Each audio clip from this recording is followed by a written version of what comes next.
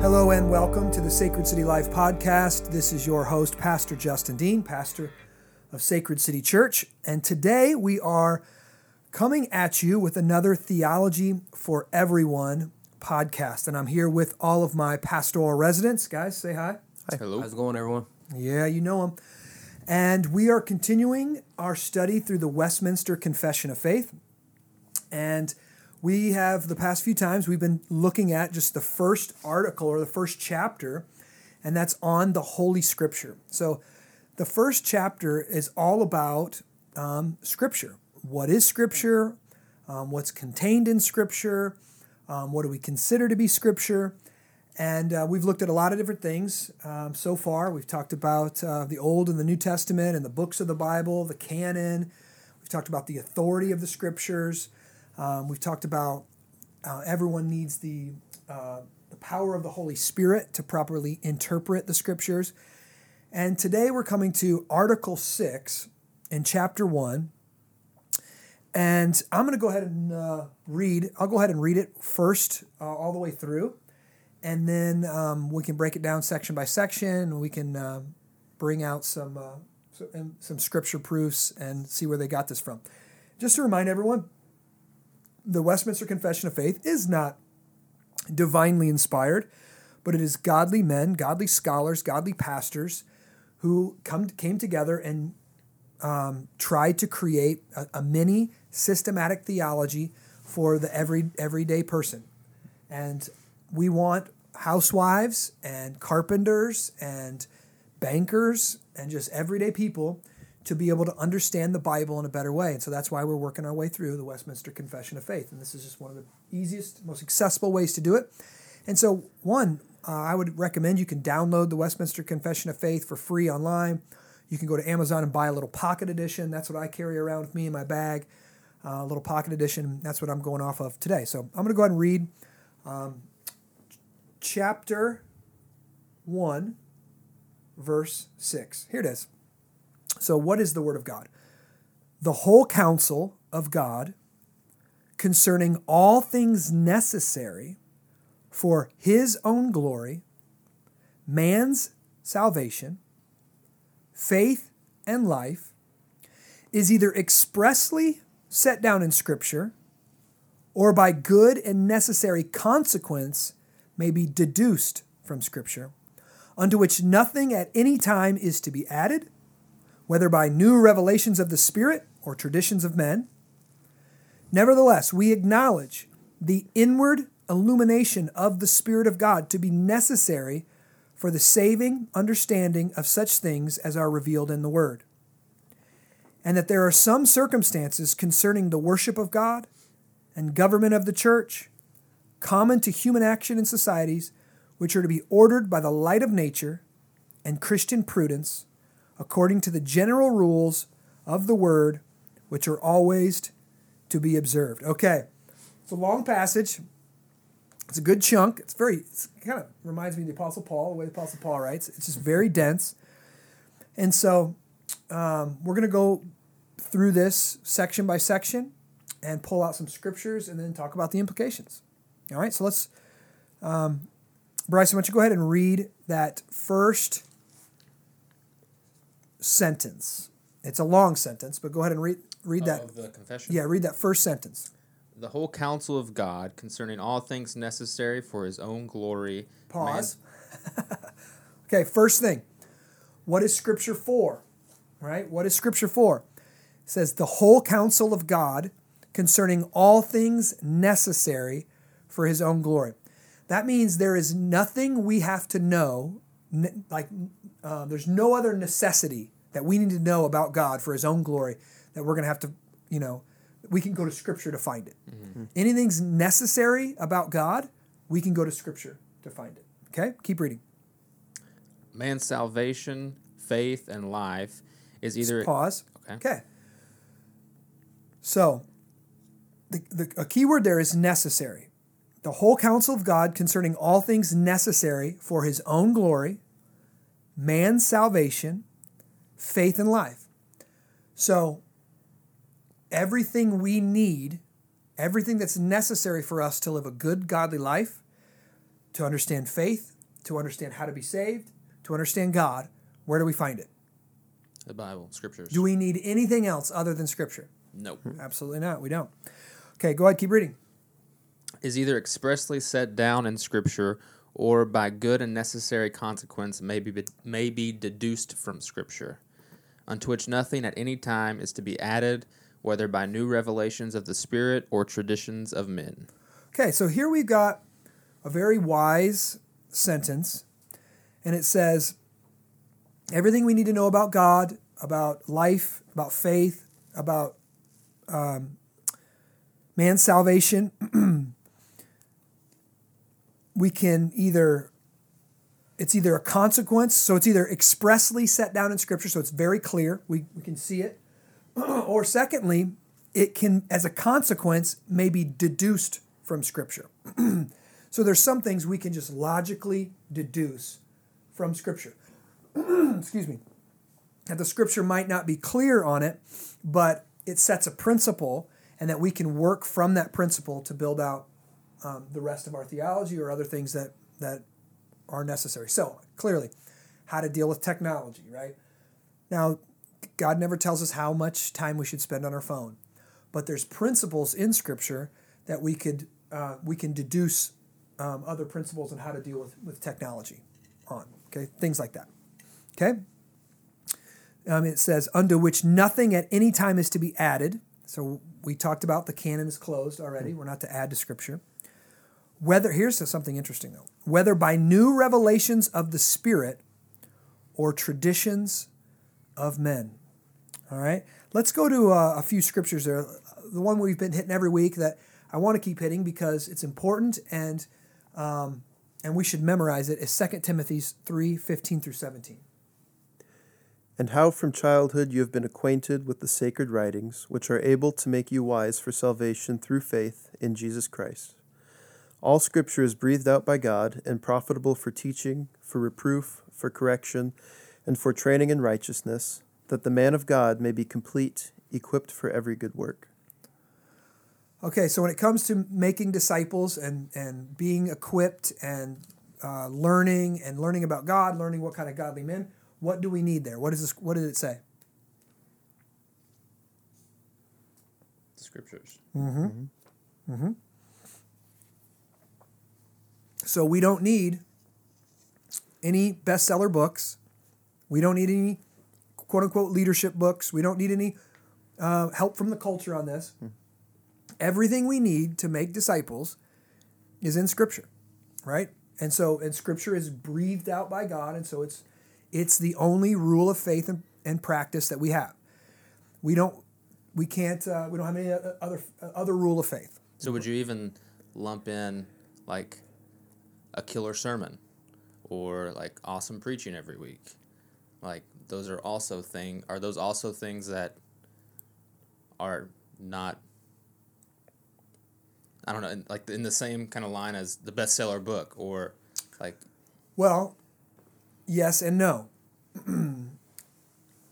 If you're talking about a topical sermon, then I would say no, we don't necessarily need that. Mm-hmm. But that topical sermon should be what?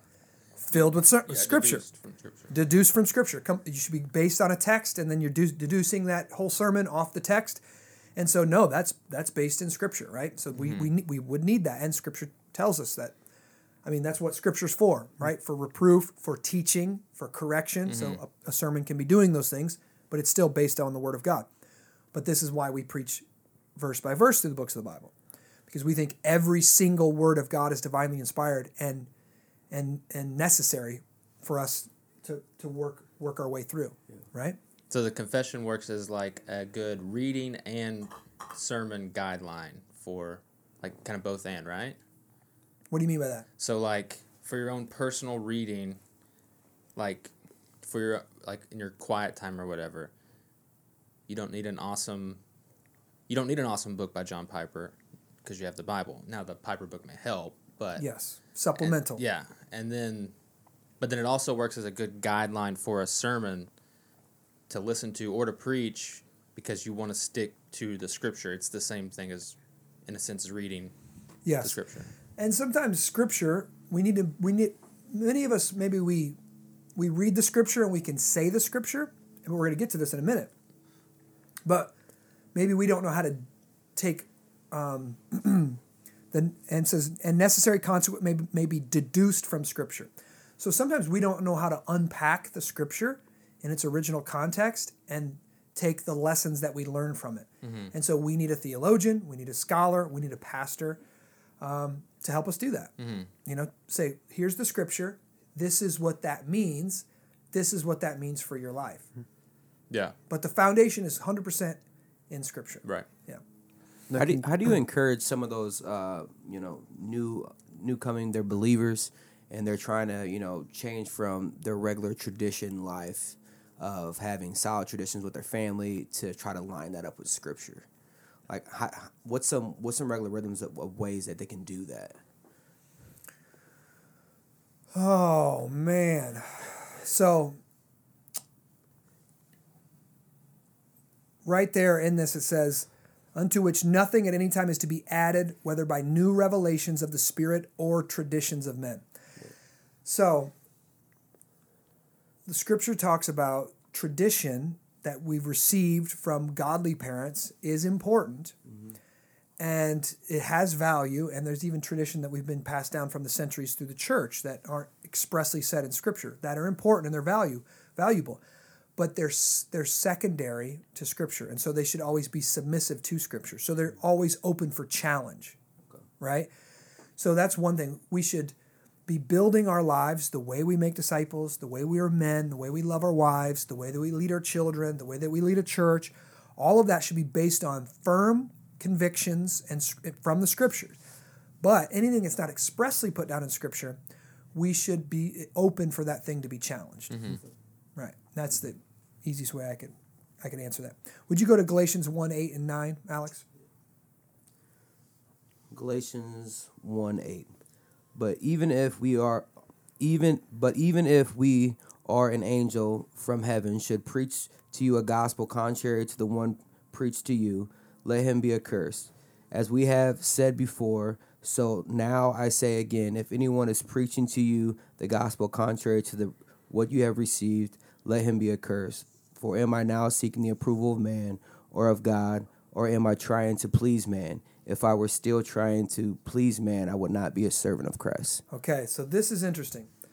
When the Westminster Divines were writing this, they were writing this in response to the way the Catholic Church was saying that their traditions were on equal footing as the Word of God.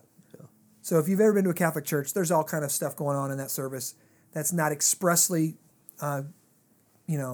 commanded in Scripture.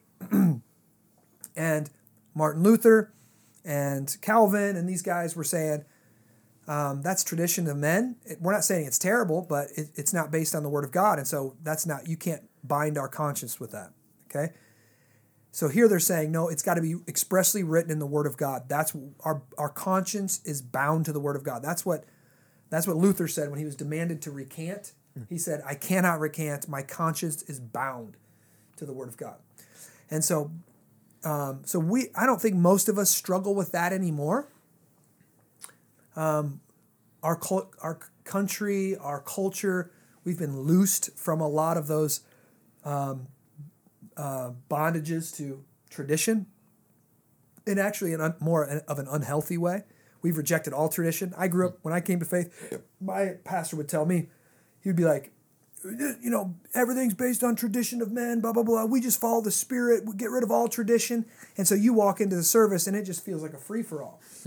I mean, it's just hot and hollering and crazy songs, and pastor comes in on a Harley and just all kind of goofy stuff that goes on, right? Because we're loose from the traditions of men. Well, interestingly enough, he doesn't just say the traditions of men. He also says whether by new revelations of the Spirit or traditions of men. And I think the former there is where our culture errs more often. Like we kind of think, well, I don't need the church. I don't need liturgy. I don't need the traditions. I don't need organized religion. I just follow the Spirit. and we've kind of equated our own personal revelations with the Scripture, right? We have whole movements of this. The Bethel Church, even Stephen Furtick, a lot of charismatic people that, oh, God told me this, God told me this. God told me to marry this person. God told me to marry that person.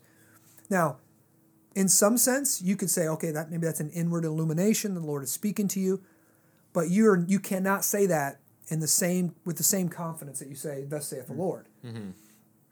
I've had many people, say, "The Lord told me, this is the one for me," and they're sleeping with their girlfriend, and it's the Lord's will. I'm like, no, it's not. If you think a spirit told you that, well, I'll tell you where that spirit came from. The devil. Right? Because the Spirit never contradicts Scripture. Mm-hmm. Right? Spirit never contradicts Scripture. The Spirit, well, we're about to see that in this next set. Well, go ahead. Did we do 2 Thessalonians 2? Not yet, no. Okay, go ahead and read that one for us. Now concerning the coming of our Lord Jesus Christ and our being gathered together to him, we ask you, brothers, not to be quickly shaken in mind or alarmed, either by a spirit or a spoken word, or a letter seeming to be from us, to the effect that the day of the Lord has come. Mm. Okay, so here, the apostle is saying, in his day, there were some people that were writing supposed letters in his name. They were receiving visions and revelations that were supposedly from God that said, whoops, you missed it. You missed the eschaton. Jesus has already come back. Sorry, you missed the plane, right? You missed the time. And he's like, whoa. Don't let your, spirits be troubled or something like that over these letters or over these messages or over these visions. Say it again, Bryson. Yeah, quickly shaken in mind or alarmed, either by a spirit or a spoken word. Keep reading. Or a letter seeming to be from us to the effect that the day of the Lord has come. Keep reading. Let no one deceive you in any way, for that day will not come unless the rebellion comes first, and the man of lawlessness is revealed, the son of destruction, who oppresses and exalts himself against every so-called God or object of worship, so that he takes his seat in the temple of God, proclaiming himself to be God. All right, so here's the deal. How many books have been written? How many internet prophets are out there that claim to know when the time of the Lord is? Right? A lot. When I was a kid, I remember a guy coming speaking at our church, 88 reasons that Jesus is coming in 1988. A long sermon. 88 points. For real. Dude, and I was 9 years old. But I remember it because it scared the living hell out of me. I'm like, oh man, Jesus is coming right now. And I'm a little sinning punk. I know I'm a sinning punk. I'm in trouble.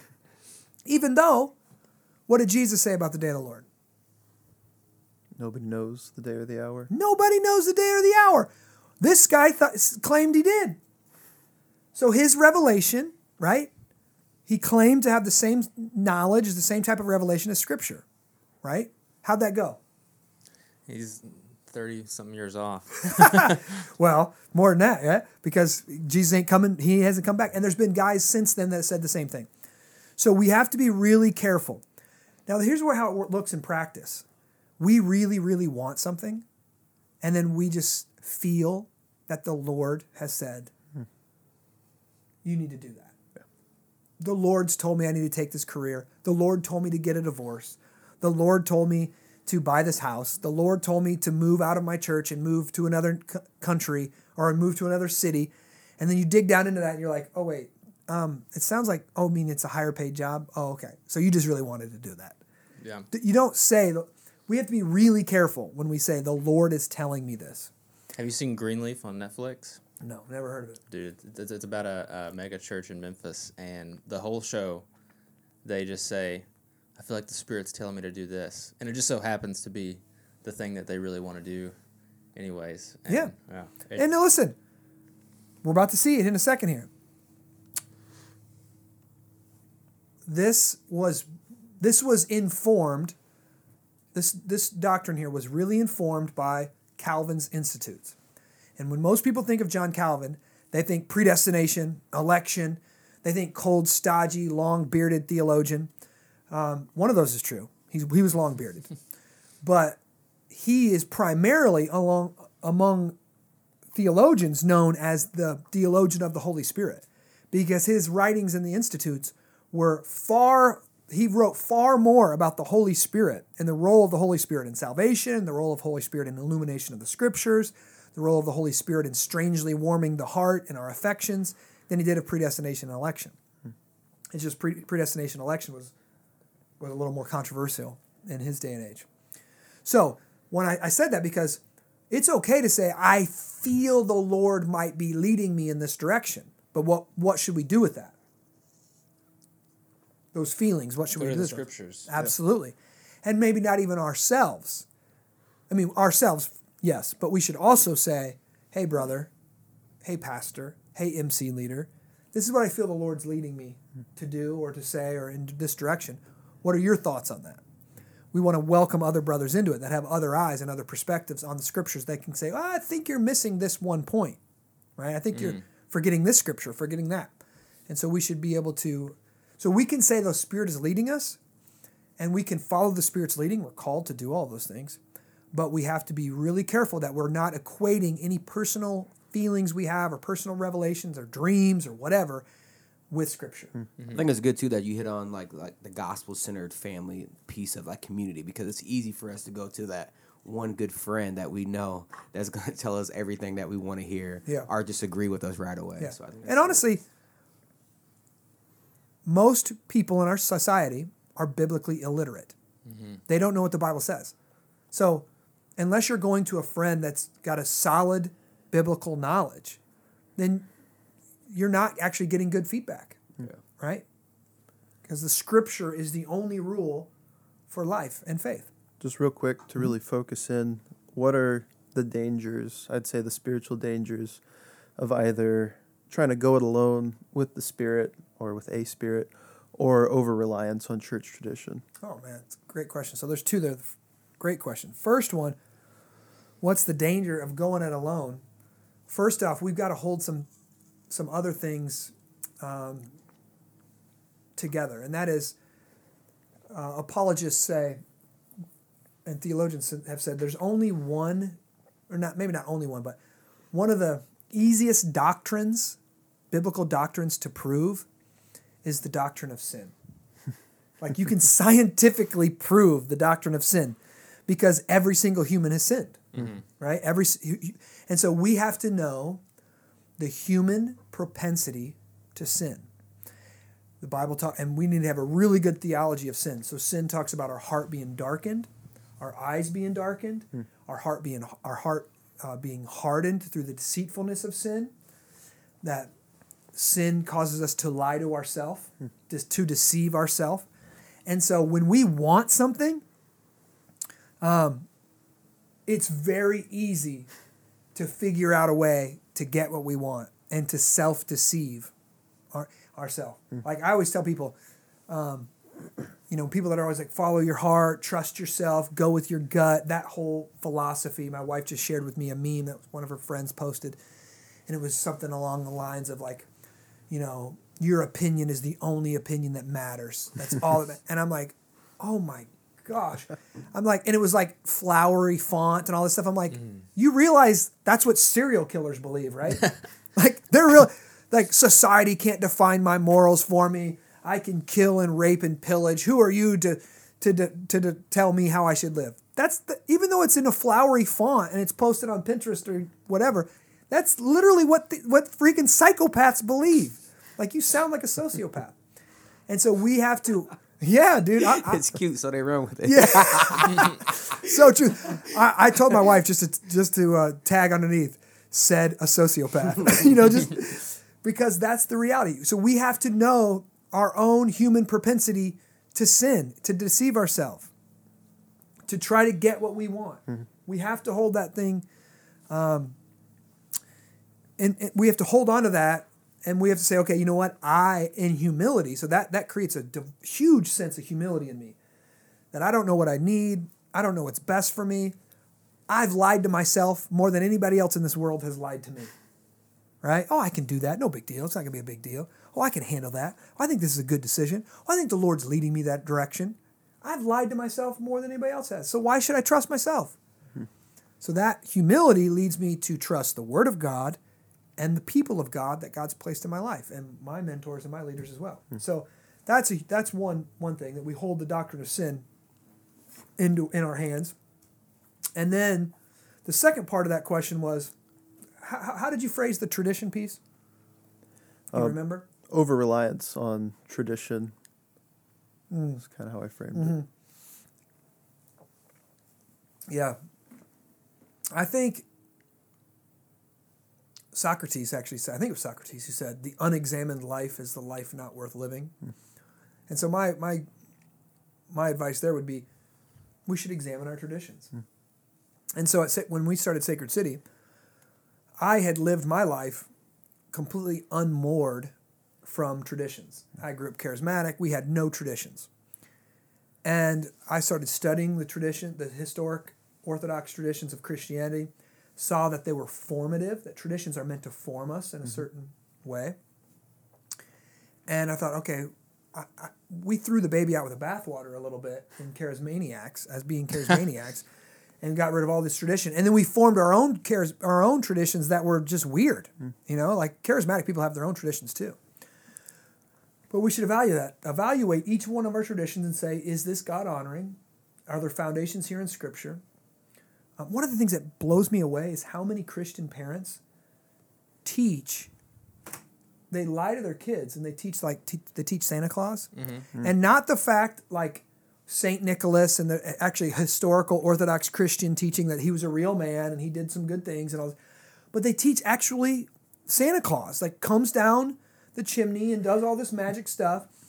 And these kids that are in my kids' class at school, my kids are like, hey, that St. Nicholas was a guy or blah, blah, blah, but Santa Claus, he ain't real.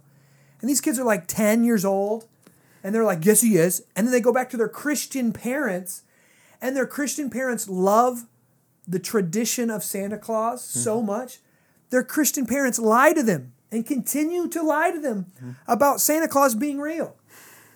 And I'm like, you're lying to your children, and you're building a tradition based on a lie because you think it's fun, but then you're telling them about Jesus in the same exact way. And so when this kid turns a teenager, what's going to stop this kid from going, you lied to me about Santa Claus, are you lying to me about Jesus? So it drives me crazy.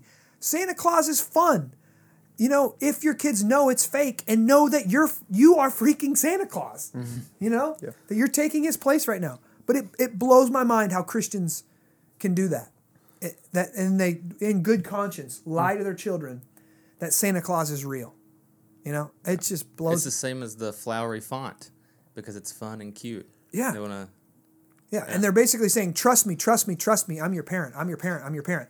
And then they grow up and realize, you lied to me. Well, what else did you lie to me about? You're literally sowing deceit in your relationship with your kids. I think that's what I was kind of hitting on earlier, just kind of about traditions. Like, you gave the Christmas, Santa Claus example. Like, what would you teach your kid in that point, as a gospel-centered man that is raising his family up, and what does that look like? I just tell my kids the truth. I say, and I go into the whole history, and we've got stuff we post every Christmas around here about St. Nicholas and where the whole tradition was founded, and it's a good tradition. But then I go, but we give gifts to one another because God gave his greatest gift to us, Jesus Christ, at the Advent. And so we give gifts to others. And so now parents give gifts to their children, and we give gifts to our family and our friends, and we give gifts to them because, out of that tradition. But we're giving because God gave us Christ first. So it's a fun thing to do. We still hang stockings on the thing. I don't care. I don't think we have any Santa Claus around the house, but I ain't afraid to put up a Santa Claus or anything like that. But we just tell our kids right away. And our kids, they love Christmas, and we go all out. We do I put Christmas lights up on our house, and I go like full Griswold at our house. and I'm like, why do we do this? We do this because Jesus is the light of the world, and so we're going to light up our neighborhood. So you can have the same fun. I do the Christmas tree. We do all the stuff, but then we do the Advent candles, and we do Advent devotionals, and we do all that. And so all we're doing is redeeming these traditions. And I think I've like noticed, like talking with a lot of parents, is they lie because they don't know the truth themselves. You know, so like just for you to be able to explain that, like it could give them a new perspective. Like, oh, I never thought of it that way. Now I can explain it to my kids that way. So that's it. Mm-hmm.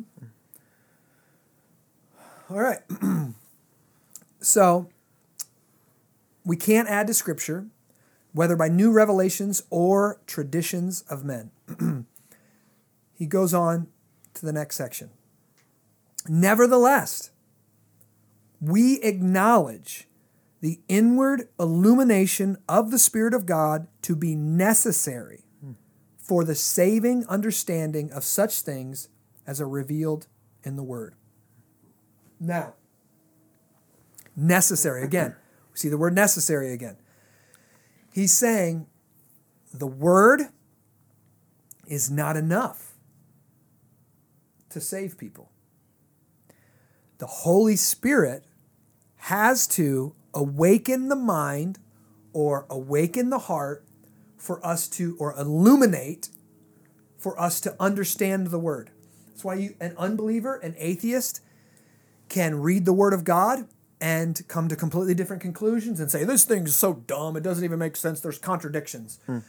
Because his heart is not being illuminated by the Spirit of God. Scripture itself says, the letter kills, but the Spirit gives life. So the letter can actually condemn us, shows us all the things we're doing wrong, but the Spirit gives life. But the Spirit illuminates through the Word. So that's how it works. Now listen to this. This is what Jesus says in John chapter 6, verses, I think I'll probably read 44 through 46. This is what Jesus says. No one can come to me unless the Father who sent me draws him. So Romans 1 says, no one seeks after God. No one comes after God. There aren't atheists out in the world right now hoping and begging and pleading to find God. If God were only real, I'm searching after him right now. I want to find him. No. The only reason people search after God is if God himself is drawing them in. Keep reading. And I will raise him up on the last day. It is written in the prophets. And they will all be taught by God. Everyone who has heard and learned from the Father comes to me. Not that anyone has seen the Father except he who is from God. He has seen the Father. And then he goes into, truly, truly, I say to you, whoever believes has eternal life. Jesus here is teaching that no one will believe in him unless the Father draws him. That means for us, so people are like, just believe the gospel. All you got to do is believe the gospel. Actually, that's not true. An unbeliever cannot believe the gospel unless the Spirit of God draws him, unless the Spirit of God illuminates him. So who is primary in salvation? God is. Because God awakens our eyes, God softens our heart, God woos us, God draws us, God brings us in, and the Spirit opens our eyes to then hear the word, hear the gospel, and respond to it.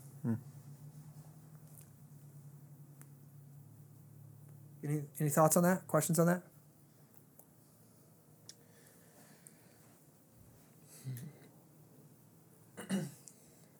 Where would you say illumination comes in with like some of like the secondary things, like I don't know, I guess just after what we just talked about, like Calvinism versus Arminianism, or like we would believe a Reformed tradition. So, what is that something that also takes the Spirit's illumination of the text, or is Okay, so that's a good question. What the Westminster Confession here says, we acknowledge the inward illumination of the Spirit of God to be necessary for the saving understanding of such things as revealed in the Word. So I would say no. You don't need the Spirit to... you need the Spirit to understand how everything's necessary for salvation, right? But then to understand the teachings on morality, on sexual morality, you don't need you don't necessarily need the Holy Spirit for that. You can deduce those things logically. okay? So understanding Scripture is not anti-logic or anti-mind. God tells us to love him with all of our mind. So there isn't like some kind of special logic needed. We need illumination to understand that we are sinners, that we need Jesus, that Jesus lived the life that we lived, or we should live, and he died the death that we deserve, and that now we can have righteousness from him. We need the Holy Spirit to open our eyes to see that, to be saved. We don't need the Holy Spirit to open our eyes to see how we should treat the poor or how we should, interpret other clear texts. Yeah. They're just logically deduced from Scripture. But the Spirit will, if any Christians read the Bible before, the Spirit has awakened you or opened your eyes or revealed something new and fresh to you. So the Spirit does speak to us through the Scriptures. He says this text is for you right now, whatever. He does things like that. Okay. Let's keep going. And that there are some circumstances concerning the worship of God, so means basically your church service, the government of the church, the way that you structure the church, so like we're an elder-led church, common to human action and societies, which are to be ordered by the light of nature. We talked about this before, natural revelation, natural law, and Christian prudence, that just means wisdom, according to the general rules of the word, which are always to be observed. Now, you've got a couple unique texts to this, don't you, in 1 Corinthians? Yeah. Or wait, do you have 1 Corinthians 11? No, No, I you've do. got, Yeah. okay. Find the specific. 1 Corinthians 11, verses 13 and 14. 13 and 14, all right? Judge for yourselves. Is it proper for a wife to pray to God with her head uncovered? Does not nature itself teach you that if a man wears long hair, it is a disgrace to him? But if a woman has long hair, it is her glory? For her hair is given to her for a covering. All right, now isn't that a weird text? That is a weird text. We would say that's a controversial text. Most of us would read it and go, what the heck's he talking about? Read it again slowly. Judge for yourselves. Pause. Judge for yourselves. What does that mean? Make your own judgments. So he's not saying, here's what God says, right? He's saying, judge for yourselves. Now go on. Is it proper for a wife to pray to God with her head uncovered? Does not nature itself teach you that if a man wears long hair, it is a disgrace for him? But if a woman has long hair, it is her glory? Okay, this is unique. Paul does a couple different things. Sometimes his argument is based on the Word of God and on creation. And he says, marriage is for a man and a wife, and husbands should lead their wife. We go back to Genesis 1. We see that in Genesis 1, 2, and 3. This is how God created it. But on some things, like this specifically, the way they dressed in that culture, women had their head covers with headscarves. They had culture. They had just things that were passed down from culture. So in that day and age, they were just culturally true. And he says, judge for yourself. Is it right for a woman to speak without her head, or to pray to God without her head uncovered? Judge for yourself. Is that right for your culture? I don't know. Doesn't natural law teach? Blah blah blah blah. And so he's showing here there's a difference between biblical commands and things that are cultural norms. And so what the Westminster Divines are saying is there are some things about the way we worship God, our gatherings. There are some things about the government of the church that are going to be determined not by divine revelation, this is the way you have to do it, but they're going to be determined by the cultural norms. They're common to human action and societies, which are to be ordered by the light of nature, Christian wisdom or Christian prudence, and according to the general rules of the word. So they don't go against the word, but there is freedom in these things. But you should take in account your culture and how you do things, right? Can you guys think of any illustrations on this? This year. What do you mean? Do we social distance at our gathering? Do we wear masks? Are they mandatory, recommended? Great question. Yeah. Great example. Okay, so the Westminster says we should take principles from the Word of God and the light of nature, natural revelation. Here's a controversial statement that most people have never even heard before. Natural revelation is divinely inspired just as much as special revelation. That means what we learn in science, this is one avenue. What we learn through science is just as true as what we learn through Scripture. The problem is scientists make mistakes. We're not saying that science is divinely inspired, because we can come up. But let's just say the rule of gravity, right? We would say you break the law of gravity breaks you. Just like you commit adultery will break you. You're breaking the law of God, that will break you eventually. Spiritually, emotionally, physically, financially, break your family, all those things. The same thing is true for science. We are not afraid of science in any way. What is real about the world, God set it up. So we don't have to be afraid of that. That's the way God set the world up. So when it comes to the issue of the coronavirus and how we should gather, we should be listening to science. Now, the problem is that we've got epidemiologists right now that say one thing, and we have epidemiologists that say the other thing. I have been saying over and over and over, because there's a lot of people that just say, trust science, believe science, and I've been joking and be like, oh, do you know science? Like, does science call you at home? Do you have a direct line to science? Hey, science, tell me, what's the deal with the coronavirus? I just need to know. Science is a method, the scientific method. Science is secondary, basically. So we're receiving all of the information from science through scientists. And we know scientists are also sinners themselves. And so some scientists suppress the truth of God, and they have their own biases. And so we can't trust every scientist. And so what I've been saying is we trust science 100%. Christians should never fear science. Science is how God made the world. It's the revelation of the natural law. But science itself speaks very slowly, like a decade late most of the time or more. And so we argue about, does the earth travel around the sun, or we did back in the day, or does the sun travel around the earth?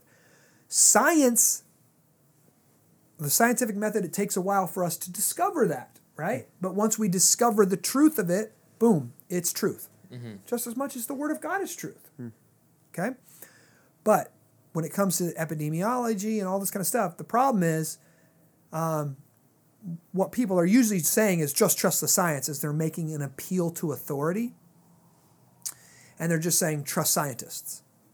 Well, then the scientists on the right say one thing and the scientists on the left say the other thing. And then which scientists? Which scientists, right? And so they're not actually making an appeal to truth. They're making an appeal to authority.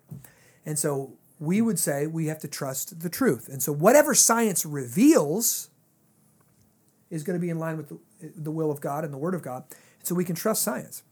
And so 10 years down the road, we're probably going to know for sure what the right way to handle COVID-19 was, right? We're probably going to see we should have all, done this, or we should all have done that, or we should not have worried about it and just got herd immunity. I don't know but 10 years down the road, or maybe even 3 years down the road, we'll know. But right now we don't know, because science itself speaks slowly.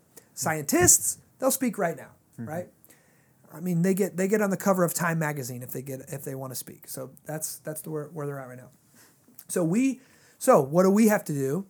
We have to use Christian prudence. We have to use Christian wisdom. We have to listen to the prevailing scientists of their day and the way that they're interpreting the data. And we have to go to the data as much as we can, and we have to make wise decisions on how best to worship God in a crazy season. But there are some Christians out there that just try to throw away science and just say, God says in His Word that we should gather together. Well, hold on. God also said in the Old Testament that anybody who had leprosy should be sent away and quarantined. Like that's what God did back then. And I had one guy told me, well, yeah, but only the people that had the disease had to be quarantined. So none of us should be quarantined. I'm like, leprosy is a little different than COVID-19. Leprosy, you can see it on your body. You got it, bro. Your flesh is white and it's falling off, right? COVID-19, you can't see who's got it and who doesn't have it. So we can't just quarantine people because we don't know who to quarantine, right? Asymptomatic people. So that's crazy how that made its way into this discussion on the Word of God, but that's a great example. It's a great example. So we're to be ordered by the light of nature and Christian prudence. Yeah. Any other ways? Any other ways that this principle finds its way into the church? I've got some. What kind of music should you play? You become a Christian and just throw all your tracks out. What? I said you become a Christian and then throw all your old tracks away. Yeah. You know. Yeah. So can you have a bass line? Can you have some subs in church? Right? Now. So and that this is like, so there's some churches out there that only sing the Psalms. Even though the Psalms themselves talk about having instruments and all kind of different instruments. And there's some churches, Orthodox Presbyterian Church being one of them, that they don't have any instruments. They just sing hymns, chanting style, Benedictine monk style. What type of music should you play? How loud should the music be? Can you have lights on the stage? A fog machine. How long should your service be? How long should the preaching be? Right? What version of the Bible should you use? All of these are answers that aren't clearly expressed in the Word of God, though we can do some principles from the Word of God. So at Sacred City, we've drawn a line in the sand. We said we want to be contemporary in the sense of we want to have good contemporary music. We think we can have instruments. We think we can crank it up. We think we can be passionate in our worship. But we're also constrained, I think, from some other principles that I think we should be distinct from the world. And so we shouldn't be a show. So I've said no to fog machines. I've said no to crazy lights, and even too much stuff on the screens. From the get-go, you can do moving backgrounds and all kind of stuff on the screens. But I said no. Let's just keep it simple, black and white. Boom, just the words. I want to focus on the text. I want to focus on what we're singing, and I've given Joel a lot of creative freedom on how we're singing those things that are contemporary. How long should we preach? John Calvin says, anything over an hour, you're probably pushing it. I'm like, I think that principle is pretty good. Even though a lot of preachers today preach 30 minutes, preach 15 minutes. Some people preach literally 15 minutes. Like, that ain't a sermon, man. That's an introduction. I don't know how to do anything shorter than 15 minutes. So anything of substance. So all of these things were ruled not by clearly laid down guidelines from Scripture, but principles that we deduce things from. So every aspect of our church, you can ask me, why do we do it this way? And you're not going to get, because everybody does it that way. Because our parents did it that way. Because this denomination did it. If you ask me why we do something, I'm going to give you a very distinct and clear reason from the Bible or from natural revelation why we do things this way. Why do I preach an hour? Because I think we need to learn how to have sustained attention on things that matter. Because I think we need to, I don't want you to spend just an hour in worship on Sunday, because you're spending way more than that in Netflix and way more than that being formed in other ways. So I want to preach for about an hour. That's what I want to do on Sundays. And I think it's important for us. I think it's important for our kids to learn how to sit still and listen to these things. I could go on and on about our liturgy and all the things that we do. But that's why we do it. So, yeah. Any other questions on that one? I'm trying to decipher if this is like a sigh of relief for elders, or maybe adds to what can already be like frustrating or difficult, because like it would be really nice to have a clear answer from Scripture as to what to do all the time in every situation. But then at the same time, the confession gives like, I think it offers a sigh of relief in knowing I'm trying. And not just that, we always have to remember that God doesn't condemn culture. He put us on the earth and he told us to be fruitful and multiply, make governments, make families, make culture. And there is no like, here is the perfect culture. Mm-hmm. Like, what's the best music? Well, I can give you my answer, right? But it's completely, it's dependent upon culture. And one of the beauties that we see in the new heavens and the new earth in Revelation 21 is the cultures of the earth and the kings of the earth bring their cultural creations into the kingdom of God, and they all worship God.